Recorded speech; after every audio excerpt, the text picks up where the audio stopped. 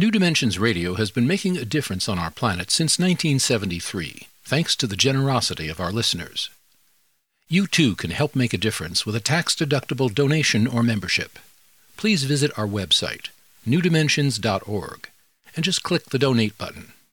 We at New Dimensions thank you for your support.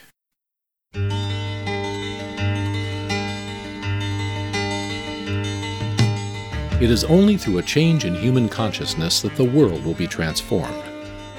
The personal and the planetary are connected. As we expand our awareness of mind, body, psyche, and spirit, and bring that awareness actively into the world, so also will the world be changed. This is our quest as we explore new dimensions.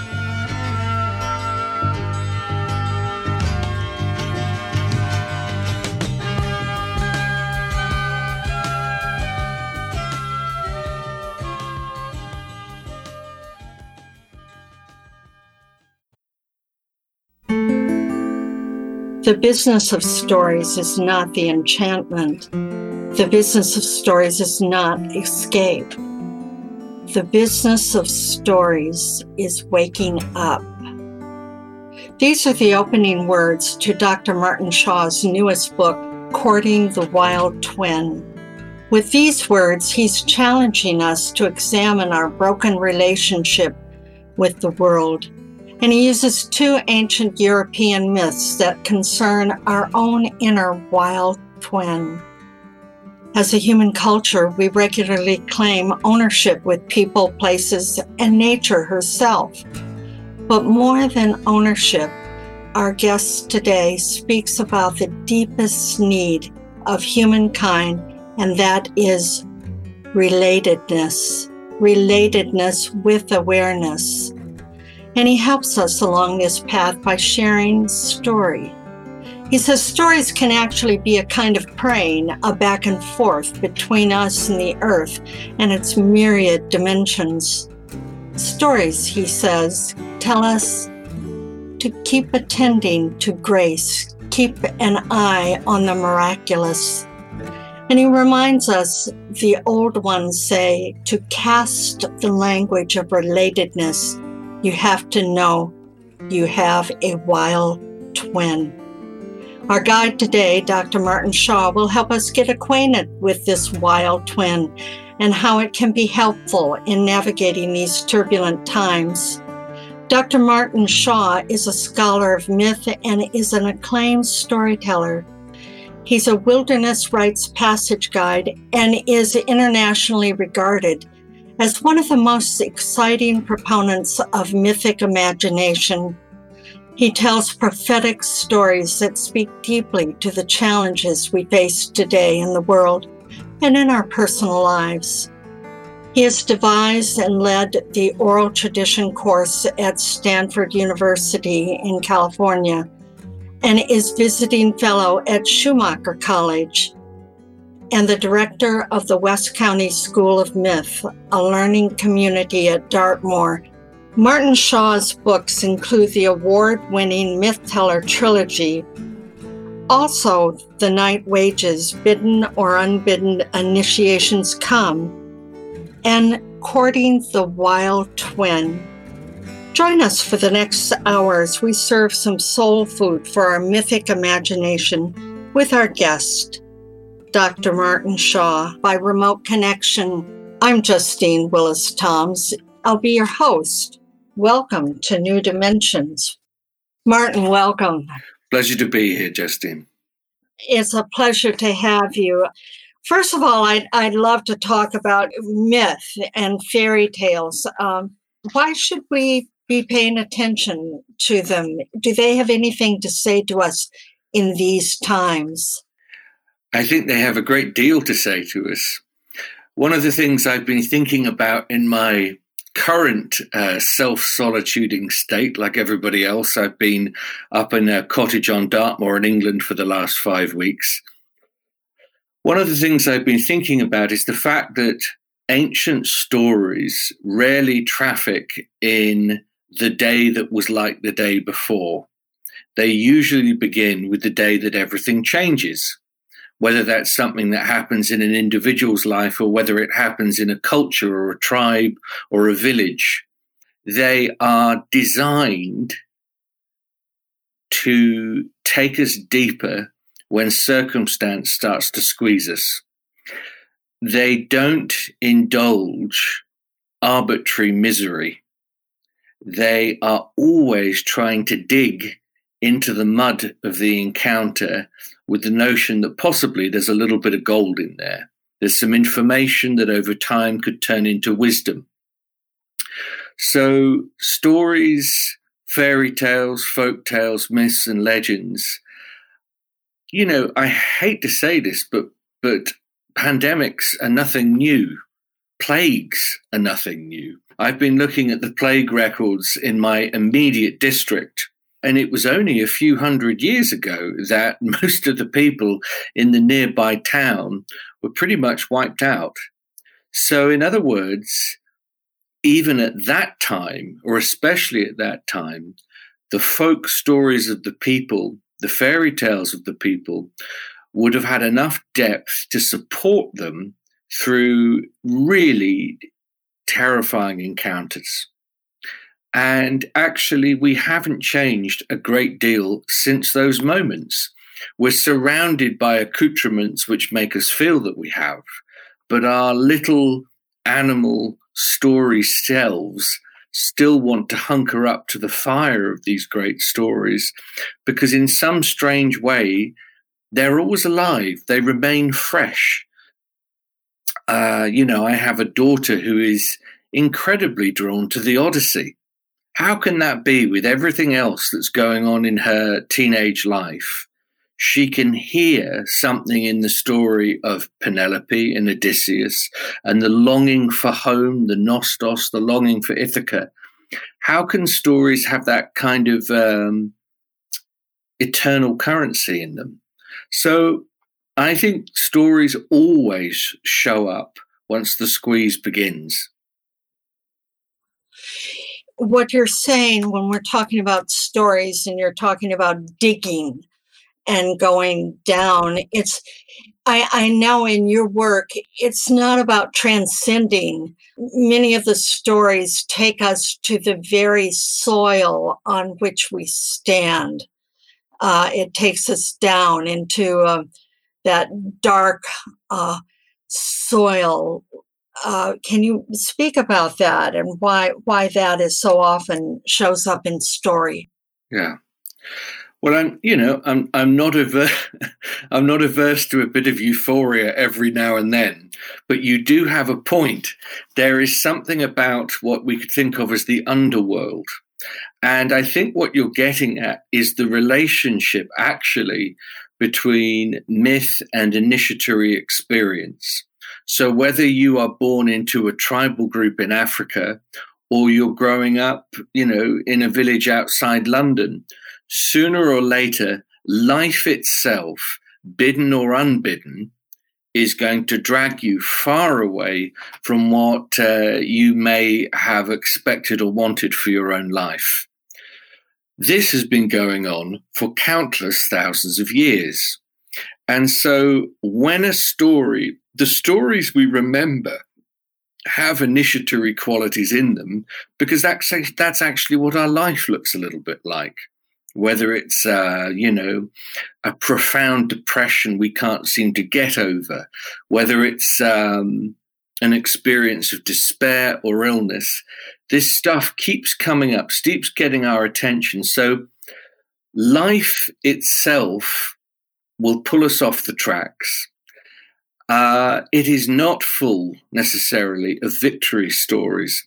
In fact, actually, when you're with a group of people, if you want to bring them closer together, victory stories, ironically, are very rarely what do it.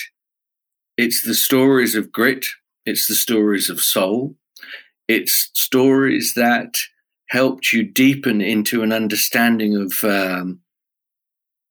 what failure can feel like and actually how you can build from that.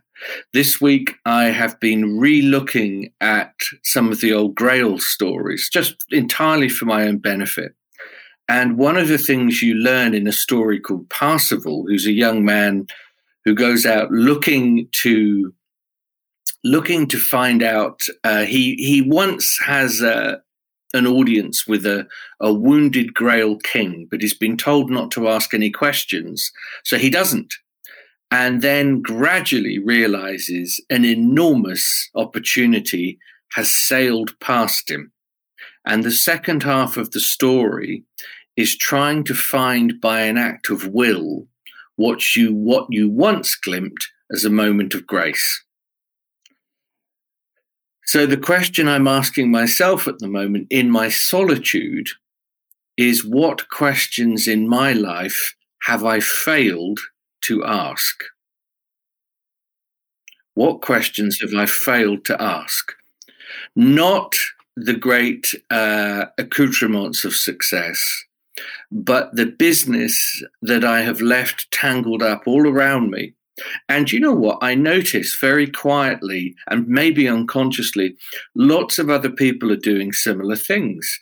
I'm receiving notes from people who I maybe haven't spoken to for years, trying to build bridges. There's a kind of generosity of spirit that is occurring that is really edifying for me. But to get back to your original question, life itself, the business of coming down into the business of the world, all the mud and the smoke and the darkness, part of that is we are going to experience betrayal. We are going to experience distress. We are going to experience life not behaving in the way that we'd like it. And that is absolutely appropriate. So at the moment, I'm trying to sit in, to be honest, in the discomfort of this experience, because I know I see it as the goddess of limit. In the limit that I have around me at the moment, I know that's an opportunity to deepen. I can't get on a plane. I can't fly. I can't travel. But within the limits I have, I can deepen. And it's the stories that are always wanting us to push down to where Baba Yaga lives, down into the caves, down into the Paleolithic, down into Lascaux, because there's something down there, to use that word that Campbell used to love, the chthonic, down in the chthonic underbelly of things. We as a culture have desperately got to listen right now.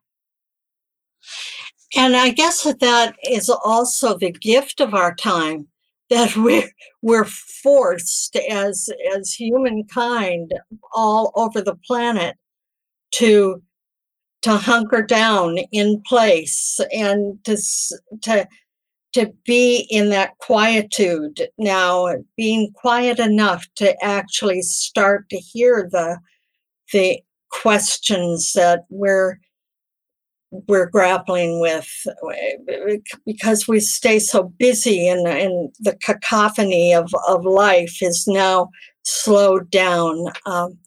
So I'd love for you to say something about that in just one moment, but I would like to also invite you to share a story with us. And I know that there are two beautiful stories contained within Courting the Wild Twin, and I'd love for you to share one of those with us in just one moment. I just want to remind our listeners, I'm here with Dr. Martin Shaw, and he is the author of his newest book, Courting the Wild Twin. I'm Justine Willis-Toms. You're listening to New Dimensions.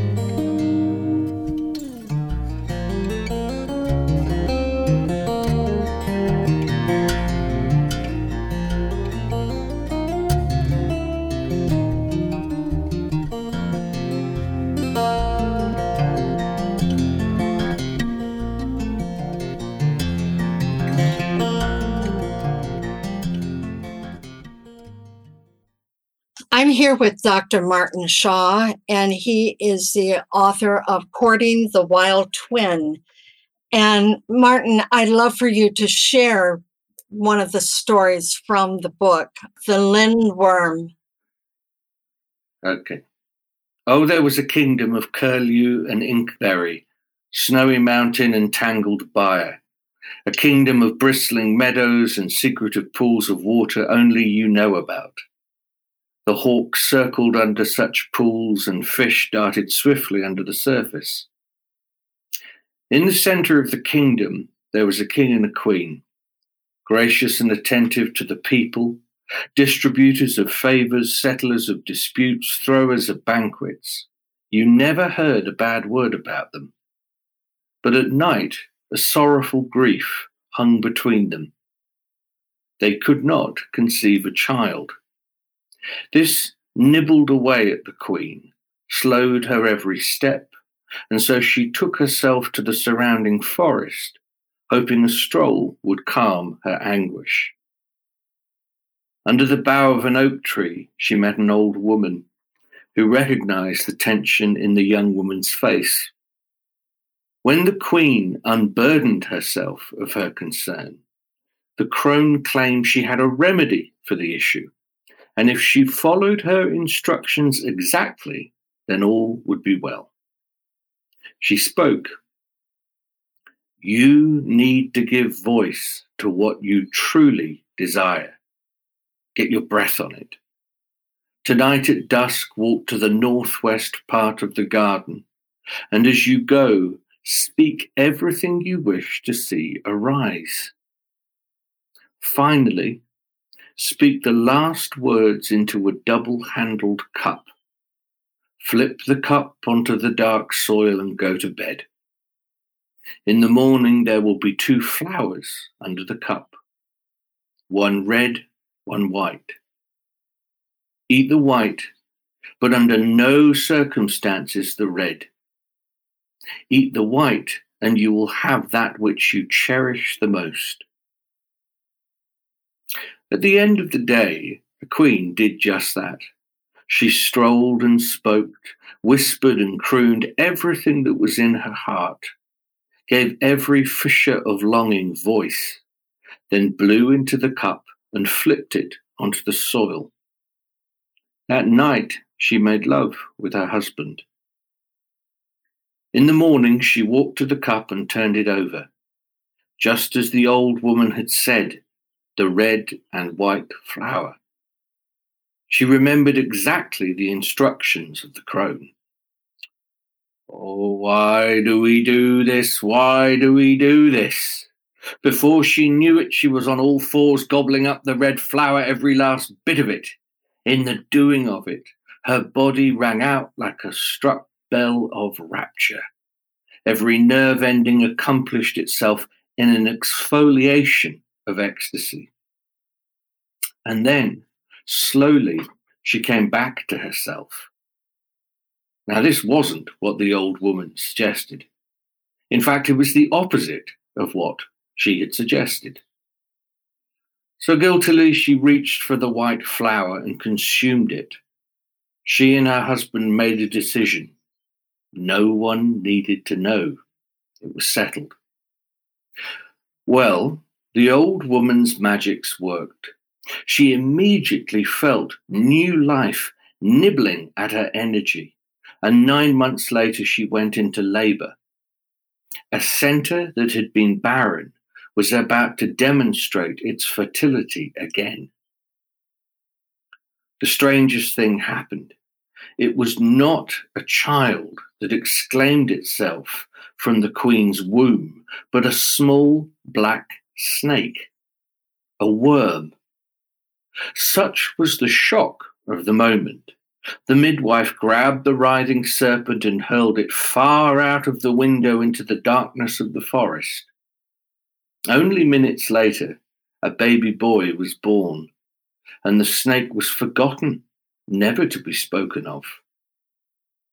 Years passed, and the boy became a young man, a man that wished for a wife, a love, a companion.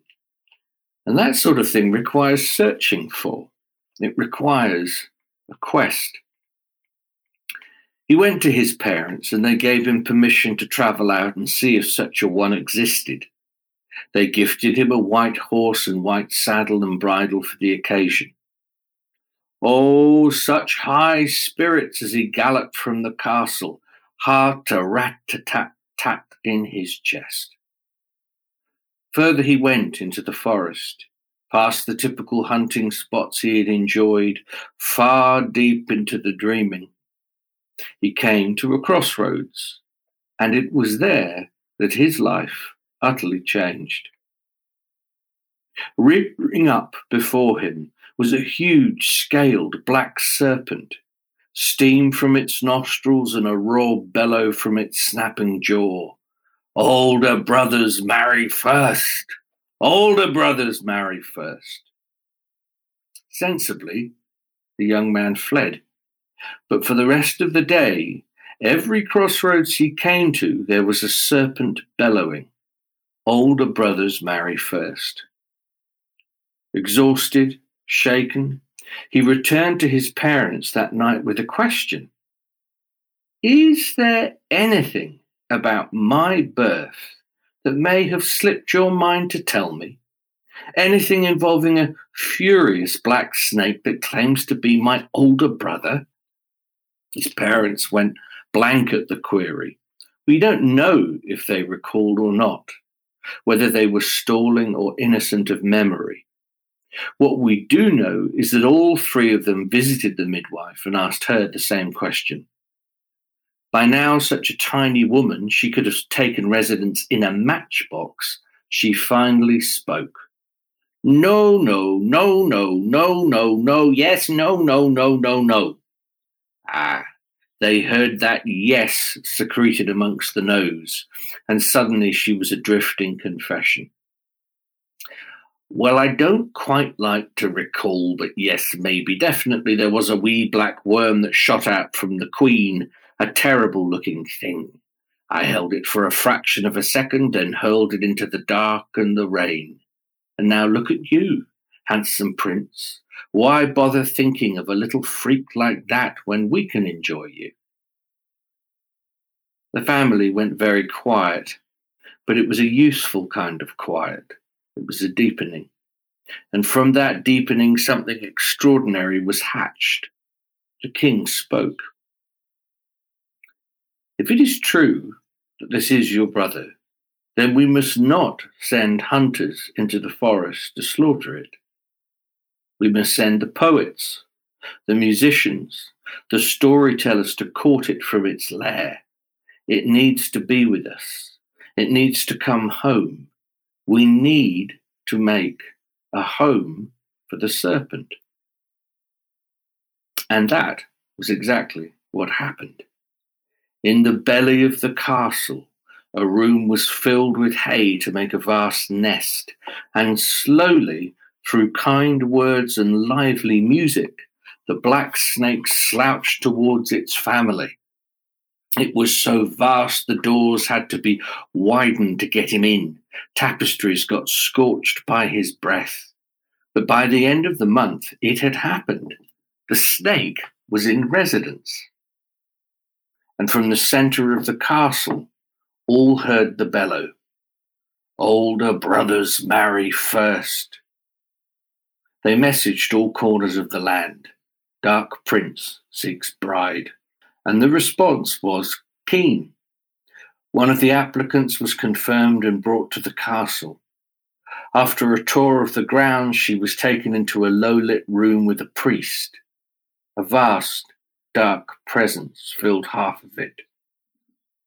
As she repeated the vows, a scaly tail wrapped itself around her legs and hips 3 times.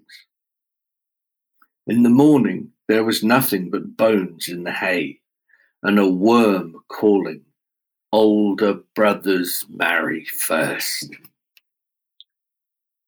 You can be sure that after a few more applicants, the position took on less glamour, and rumours started to circulate.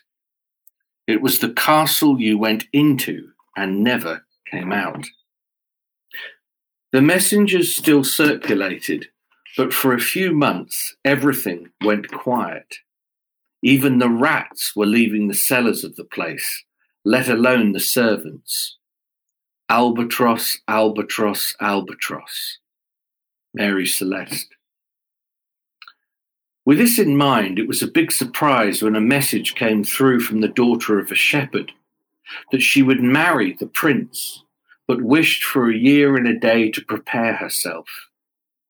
The shepherd had heard the rumours and was distraught at his daughter's decision. She herself was not quite sure why she'd made it. As always in times of unrest, she took herself to the woods to think things through, feel things through. As she sat under the shade of an oak bough, an old woman walked clean out of the tree. Not round the tree, not towards the tree, out of the tree. For the second time in our tale, an old woman offered instruction. It was a brave thing to take this on, but wiser still to give yourself time to figure out a plan.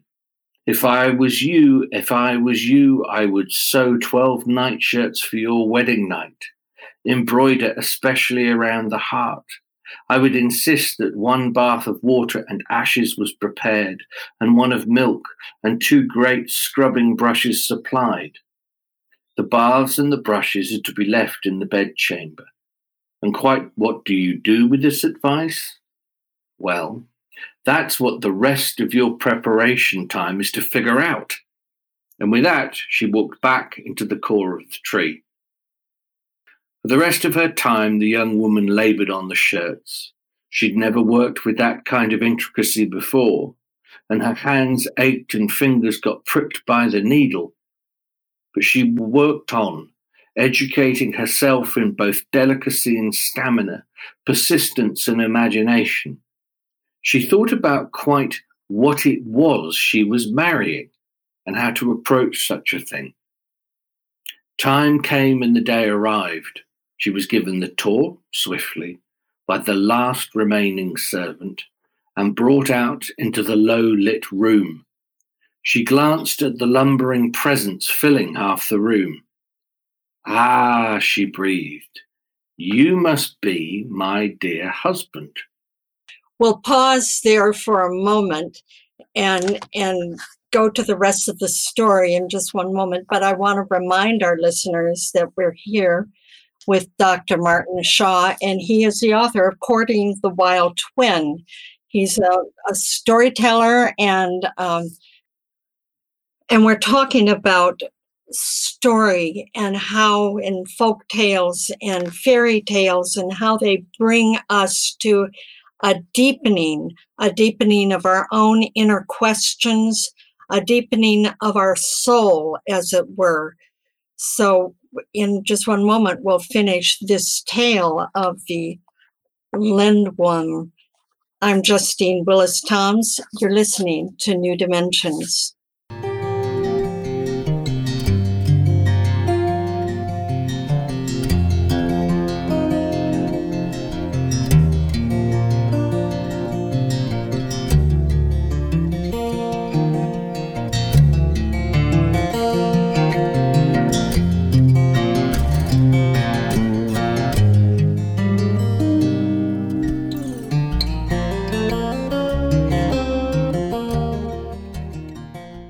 I'm here with Dr. Martin Shaw, and he's in the middle of this wonderful tale, and let's see how it progresses now. The shepherdess is saying, "Ah, you must be my dear husband." And then what happens? With that, she beckoned to the tail to wrap itself around her hips. She smiled, never taking her eyes from the despairing priest, even traced her hands slowly over the scales. Once the ceremony was finished, she turned to the worm. "Dear husband, won't you show me your quarters?" Now even the serpent was surprised. This was not how things had been going. In the warmth of the hay and secure in his den, the serpent growled, "Take off your nightshirt." She smiled. "Oh, my husband, I want to, truly. Here's the thing. You take off one of your layers of scales, and I'll take off my shirt. He looked puzzled, almost touched. No one has ever asked me to do that before. It is a terrible and painful affair to take off a layer of scales. Finally, he had removed a layer, and she took off her shirt, revealing another. Take it off, he wheezed. Oh, I will, if you take off a layer of scales. Again, he spoke wonderingly. No one has ever asked me to do that before. You know this dance went on 12 times, 12 terrible layers. And underneath, not a man, not yet, but a kind of blubbery worm, pale and shining. She did not hesitate. She took the steel brushes, dipped them in the ashes and water, and took to the skin of the worm. Now, if you think scale removal hurts, it is as for nothing as scrubbing the flesh. He screamed, moaned, pleaded. It took many hours. As dawn approached, finally, there was a man in front of her, with the face of someone sent into exile a long time ago. Someone with an ordinary beauty she would love her whole life. She gently bathed him in the milk as light filled the dark chamber. In the morning, when the king and the queen gingerly knocked at the door of the chamber, they saw their son and his beloved happily in bed together, laughing. Another wedding was had.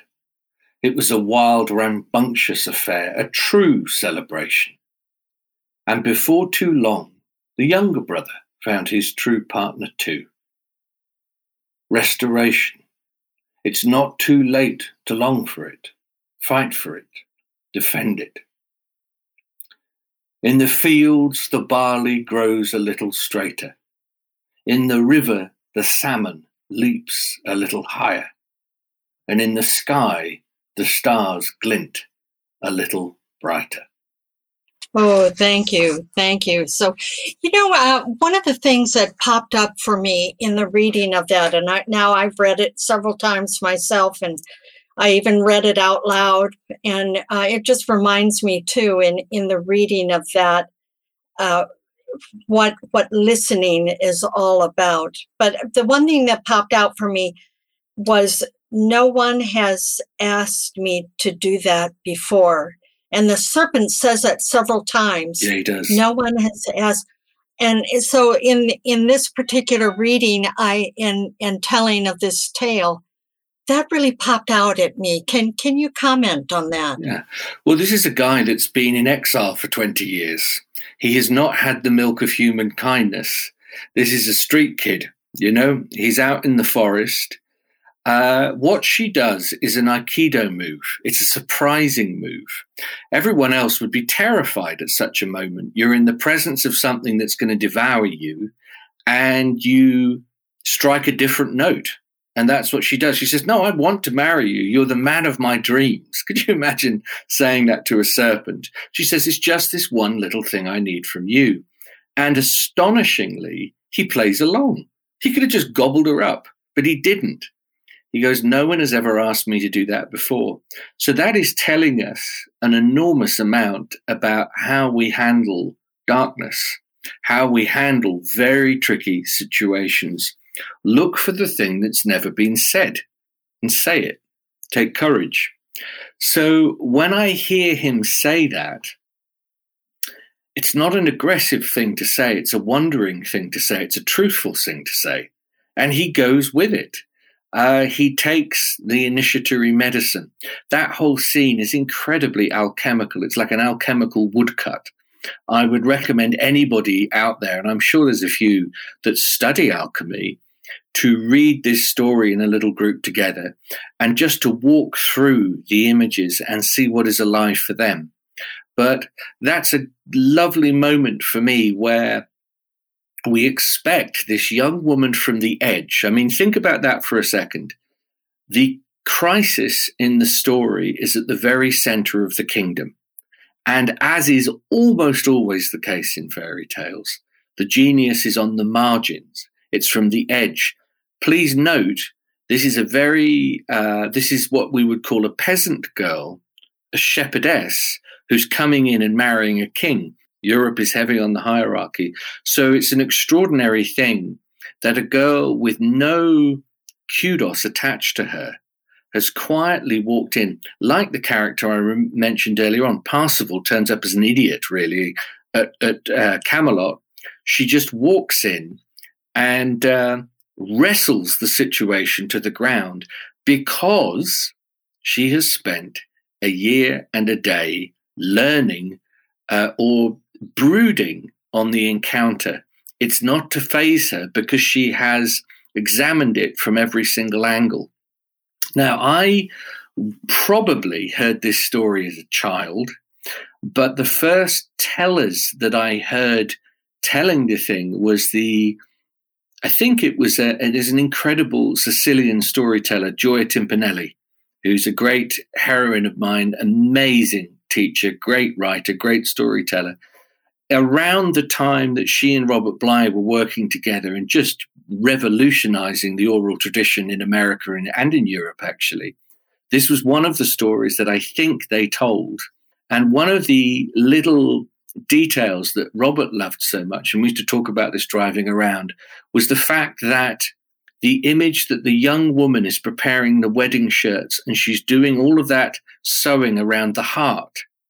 Now, to Robert's poetically disposed mind, he sees that as, well, that's a kind of, she is attending to her own heart. She is becoming literate in the chambers of her own being. She's like a troubadour.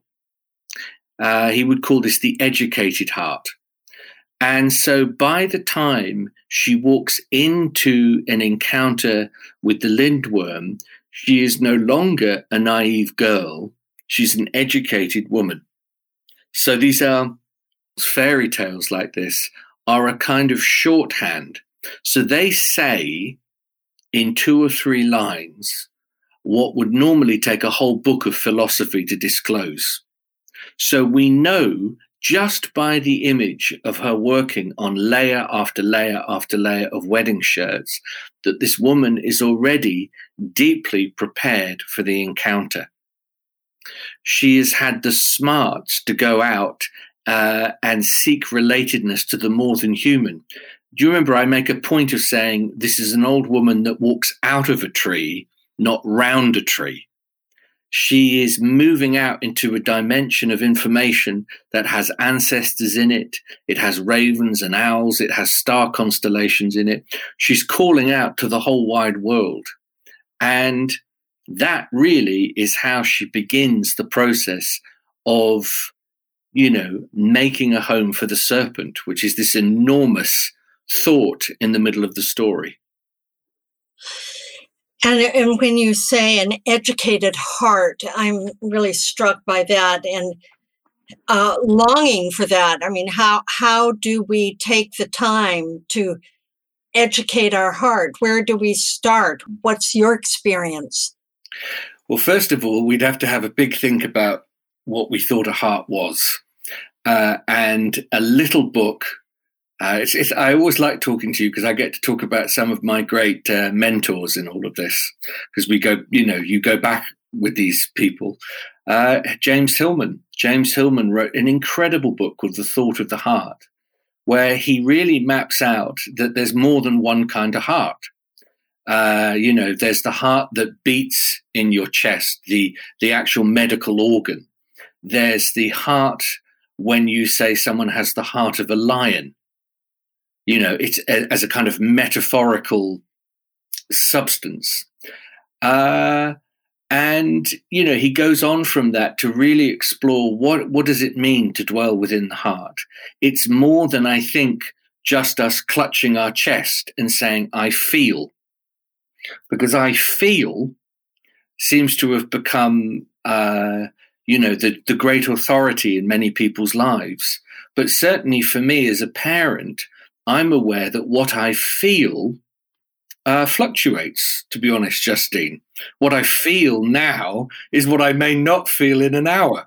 So I tend to playfully engage with my emotional states, but I don't want them to rule the house the whole time, because that makes me possessed by them rather than dancing with them.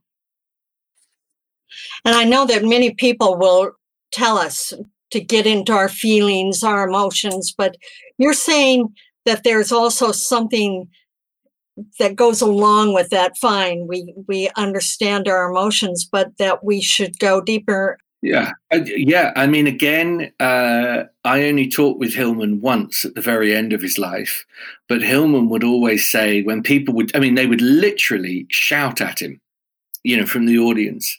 And they said, get in touch with your feelings, James, get in touch with your feelings.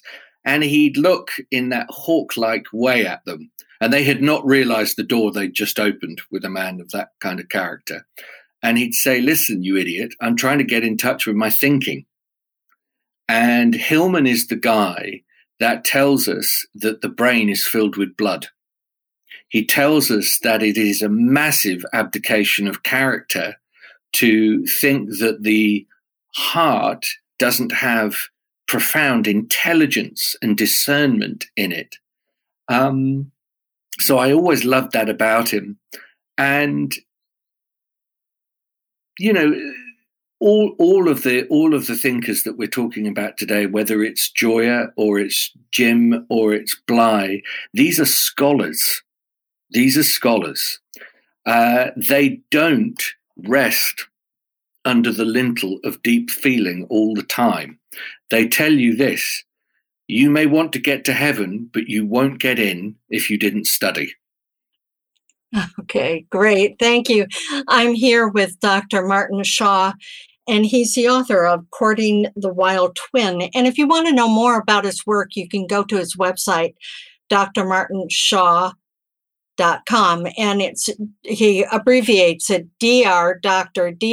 Martinshaw.com. Or you can get there through the New Dimensions website, newdimensions.org. I'm Justine Willis Toms. You're listening to New Dimensions.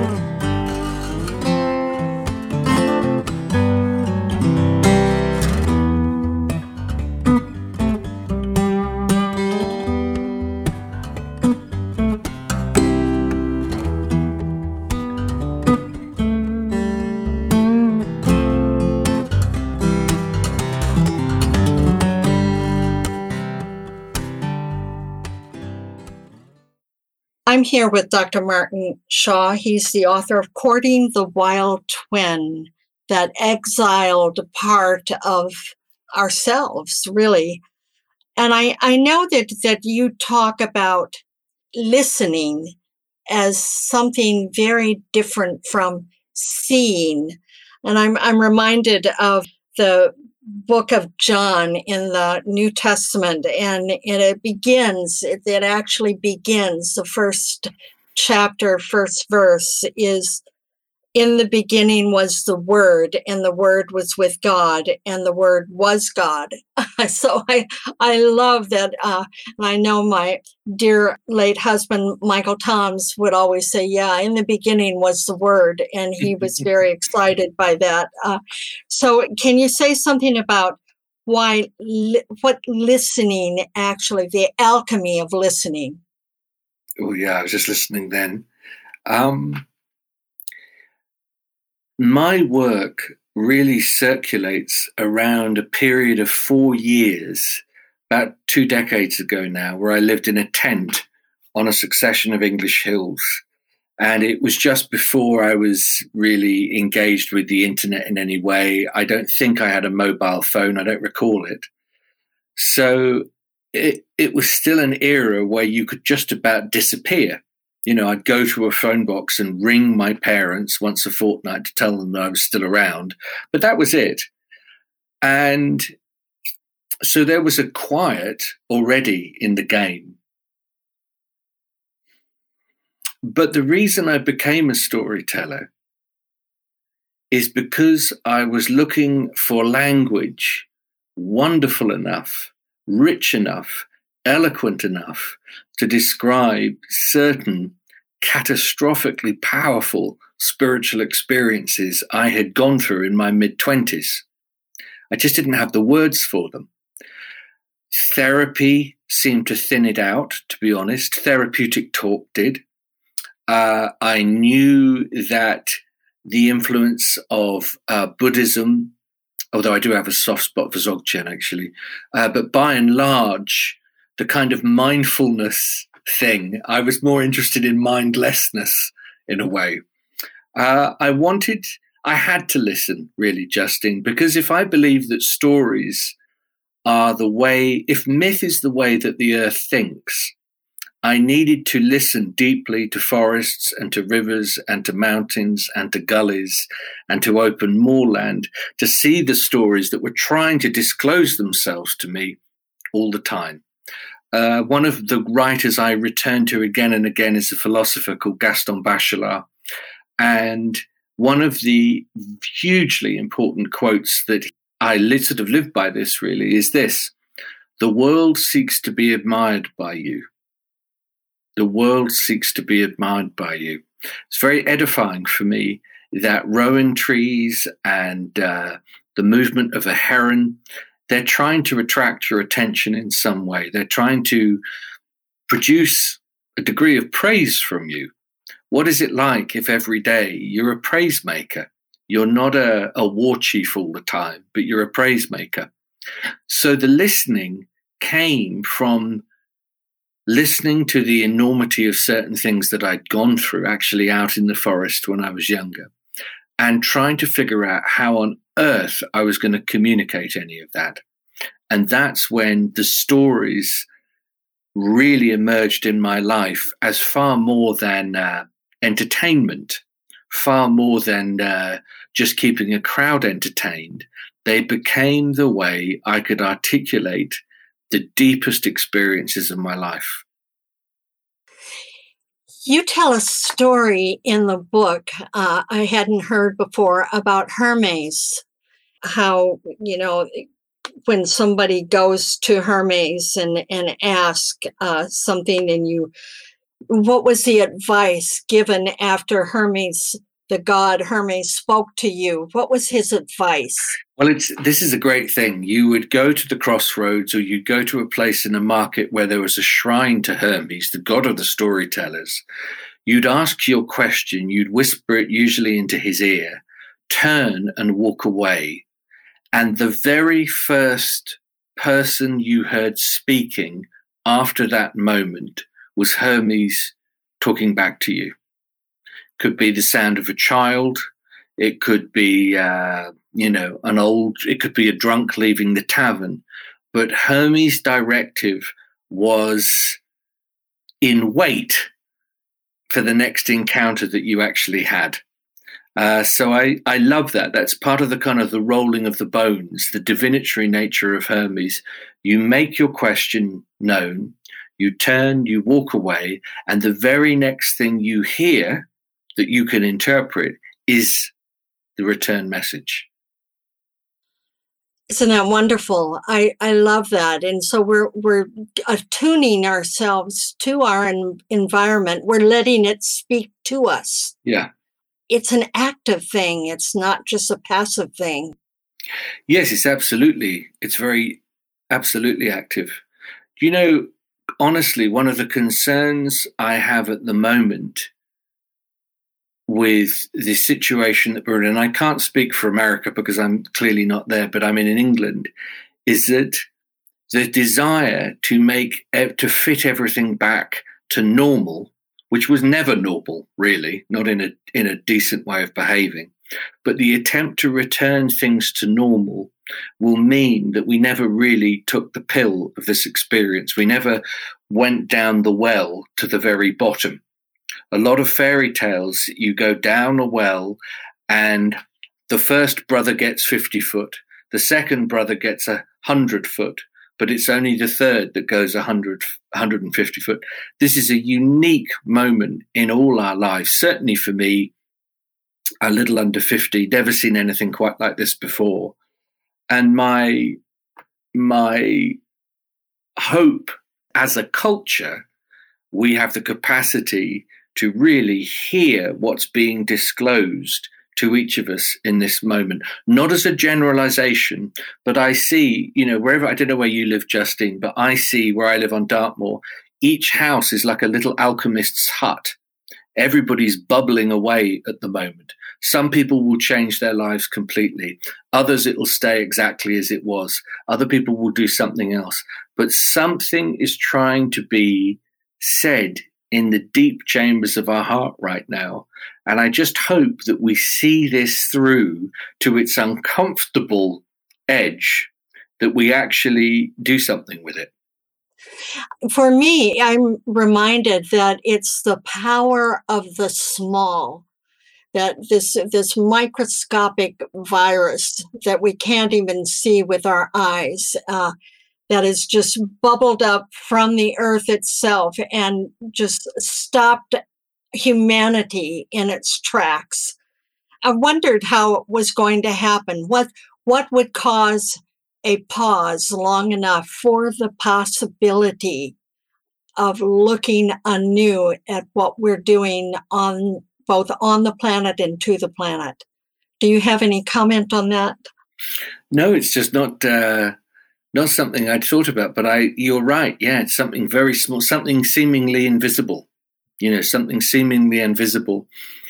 The strange thing about this for me was that in the months leading up to coronavirus really coming into our daily consciousness, which for me in England was about mid-January, for the 101 days leading up to that moment, I had been involved in a ceremony in a local forest to me where I went out every day and listened. I thought, okay, if the world really is going to hell in a handbag, if I really believe the stuff that I write about and have lived by, I'll go out every day with a story to tell to a place and see how it responds, just see what happens. And that led into, a deeply visionary state of mind. And I had only just crawled back from that experience. 101 days is a long time to do anything. Oh. Not 10, 101, you're going to feel that. I just crawled back to my cottage and someone said, oh, you need to hear about this thing called coronavirus. And so I'm instantly catapulted into yet another sort of retreat experience. But I'm now so sensitized by what I'd been through before this, I probably hear it in a different way yet again. Exactly. And I think it's affecting all of us like that, hopefully in some way. I guess you are gifted with coming into it already sensitized to that deep listening, and that we're all, I think it's my hope and dream that we're all doing that deep listening to Mother Earth and to one another, and glean the wisdom from the tree. She came, the wisdom came out of the tree, which is grounded in the earth. All these images just keep popping for me. There's so much richness. I want to thank you so much, Martin, for being part of New Dimensions and bringing these stories to life for us and giving us words and wisdom to ponder and look at, and being a counsel, so to speak, to deepen our own hearts and educate our own hearts. Thank you so much for being with us. I've been speaking with Dr. Martin Shaw, and he's the author of many books, including The Night Wages and also the Myth Teller trilogy. Wonderful, wonderful books. And now his newest book, Courting the Wild Twin. And if you want to know more about his work, you can go to his website, drmartinshaw.com, and he abbreviates Dr. Dr. martinshaw.com, or you can get there through the New Dimensions website, newdimensions.org. I'm Justine Willis Toms. You've been listening to New Dimensions. This is program number 3701. New Dimensions Radio has been making a difference on our planet since 1973, thanks to the generosity of our listeners. You too can help make a difference with a tax-deductible donation or membership. Please visit our website, newdimensions.org, and just click the Donate button. You can also subscribe to our free weekly podcasts and find over 1,000 hours of audio dialogues in our searchable archive. New Dimensions is produced by New Dimensions Radio in Santa Rosa, California, USA. Our executive producer is Justine Willis Toms. Our post-production editor is Lou Judson. For over 4 decades, New Dimensions has been producing weekly conversations at the leading edge. We sincerely thank all of you who have supported us by being members of Friends of New Dimensions, as well as members of our affiliate stations. My name is Dan Drayson. On behalf of everyone at New Dimensions, whose endeavors make this program possible, I'm wishing you well. New Dimensions Radio is an independent producer supported by listener contributions. To find out more about the program you've just heard, to subscribe to our free weekly newsletter and our New Dimensions and New Dimensions Cafe podcasts, and to access thousands of other programs in the New Dimensions archive, please visit our website, newdimensions.org. That's newdimensions.org. Or call us at 707-468-5215. That's 707-468-5215. Please join us next time as we explore New Dimensions.